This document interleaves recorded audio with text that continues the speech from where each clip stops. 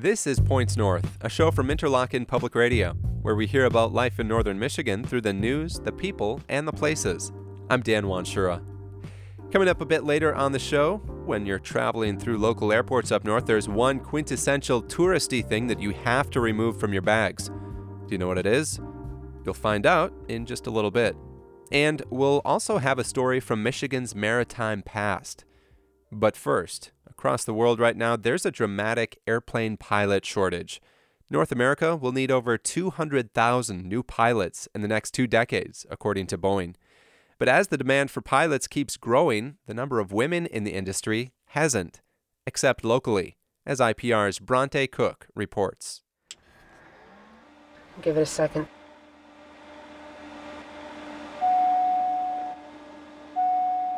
Jesse Martin starts the engine on a single-propeller plane at Northwestern Michigan College.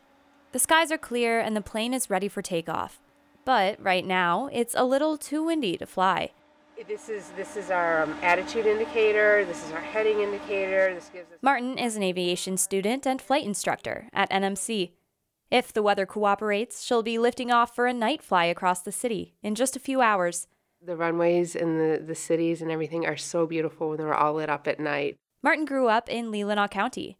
When she was 14, she shadowed a local pilot and flew in a plane for the very first time. And he's like, who's never flown? And I'm like, I've never been in a plane. He put me up in the front with him, and I fell in love.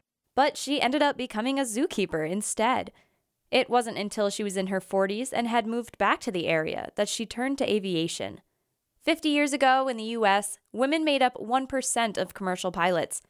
Today, it's 6%. Women overall, we're definitely an untapped resource. Yeah, the field is opening up, but when we're out there flying, even in the office, it's mostly guys. But even with the guys, numbers are shrinking. Faye Malarkey Black is the president of the Regional Airline Association. She says pilot shortages are happening because lots of pilots are retiring, and it's getting harder to get a license. Plus, more passengers are traveling around the world, increasing the demand for aviators. We are obviously facing a really big problem. Malarkey Black says many airlines and flight schools have added financial and lifestyle benefits to attract pilots, and they've started recruiting more aggressively. Regionals and mainlines all have targeted recruiting that aim to make the flight deck look a lot more like the cabins and the customers that we serve.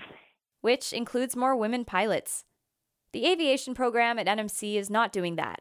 They're not specifically recruiting women pilots. But somehow, the number of women in their program is double the national average. Alex Bloy is the director of the program. The more women that we ended up enrolling, the more inspiration we had for the next generation. People want to see themselves in that population. They want to be inspired. Looking at the program, it's like, okay, it's not all guys, so that made it more comfortable for me personally. That's NMC aviation student Jesse Martin again.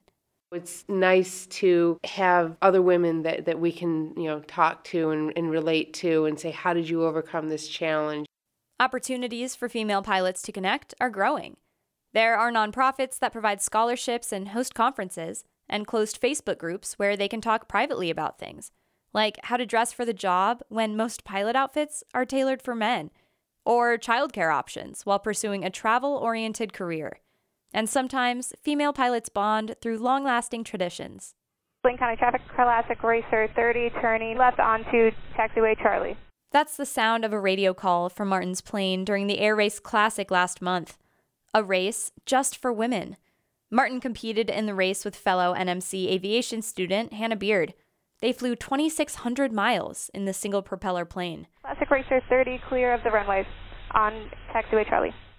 Women's air racing began 90 years ago when 20 female pilots, including Amelia Earhart, flew cross-country. It's really great to be doing something that so many other women have done before us. This year, over 100 female pilots competed in the race. Martin's team was the first from NMC, and they came in 15th place. For Points North, I'm Bronte Cook.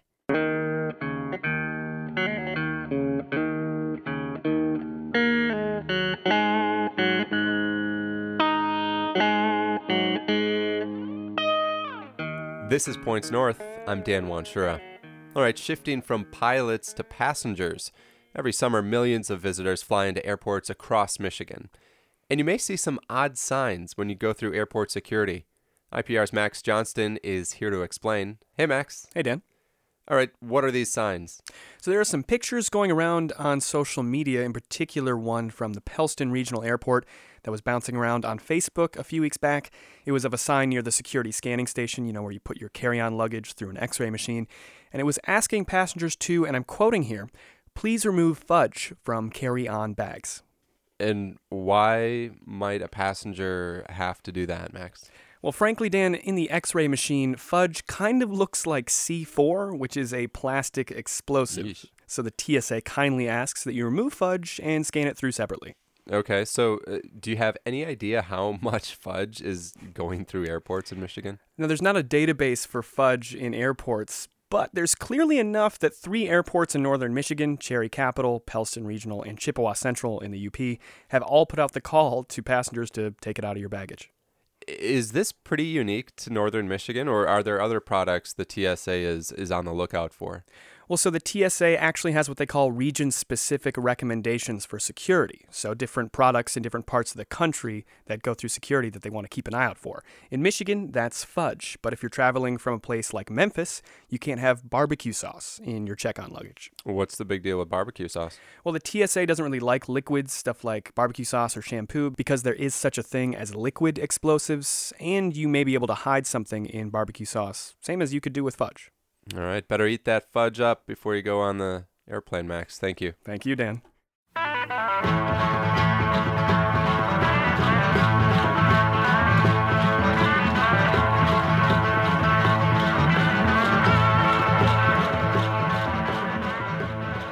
I'm Dan Wanshura. This is Points North. People still travel by boat across Lake Michigan. Right around here, you can hop on the SS Badger in Ludington and take the ferry to Manitowoc, Wisconsin. But a century ago, it was much more common. Passenger steamers were the main way vacationers got up north in the summer. Sean Anchek of the Maritime Heritage Alliance has the story of one steamer's evolution. When the brand new 225-foot steamer City of Traverse arrived in her namesake community on May 1, 1871, she was greeted by a large crowd of citizens on hand to inspect the new craft. She was built by the Hannah Lay and Company and became a fascination to behold. The Grand Traverse Herald stated, "The cabins and staterooms are pleasant and commodious and as tastefully and richly furnished as the most fastidious could desire. The beds consist of an excellent mattress of the improved wire support. Beautiful Brussels carpeting covers the floor and the furniture is of handsome black walnut." The residents of the emerging Grand Traverse region were justifiably proud of this new ship. In the first year alone, she carried hundreds of travelers and delivered over 12 million board feet of lumber to Chicago. She also carried grain to Buffalo and Erie. Just 16 years later, in 1887, the forests in northern Michigan had been depleted, the lumber mills sold, and the once proud steamer City of Traverse left the Grand Traverse Bay Area for good, relocating to Chicago. For the next 18 years, she ferried passengers to many ports, including Duluth, Sault Ste. Marie, Houghton, Marquette, and many others. Sadly, in 1905, she became a floating pool and gambling hall, anchored off the Chicago area. Sometime after, she collided with the Wells Street Bridge in Chicago and suffered severe damage. Instead of repairing her, she operated exclusively as a freight vessel. Then by 1915, she was dismantled and worked as a floating dry dock. A far cry from its start as one of the most luxurious passenger ships on the Great Lakes. Thus was the end for the once glorious steamer City of Traverse, a well-built ship that served faithfully for nearly 45 years on the Great Lakes. For the Maritime Heritage Alliance, this is Sean Anchek. And that's our show this week. I'm Dan Wanshura. Morgan Springer is our executive producer and editor. Catch us Fridays on IPR News Radio, anytime at pointsnorthradio.org or wherever you get your podcasts. And it's kind of hard to believe, but this is our 20th episode of Points North. If you like what you hear, now's a great time to give us a review on your favorite podcast app. It will take just a minute and will help more people find the show. Thanks for listening.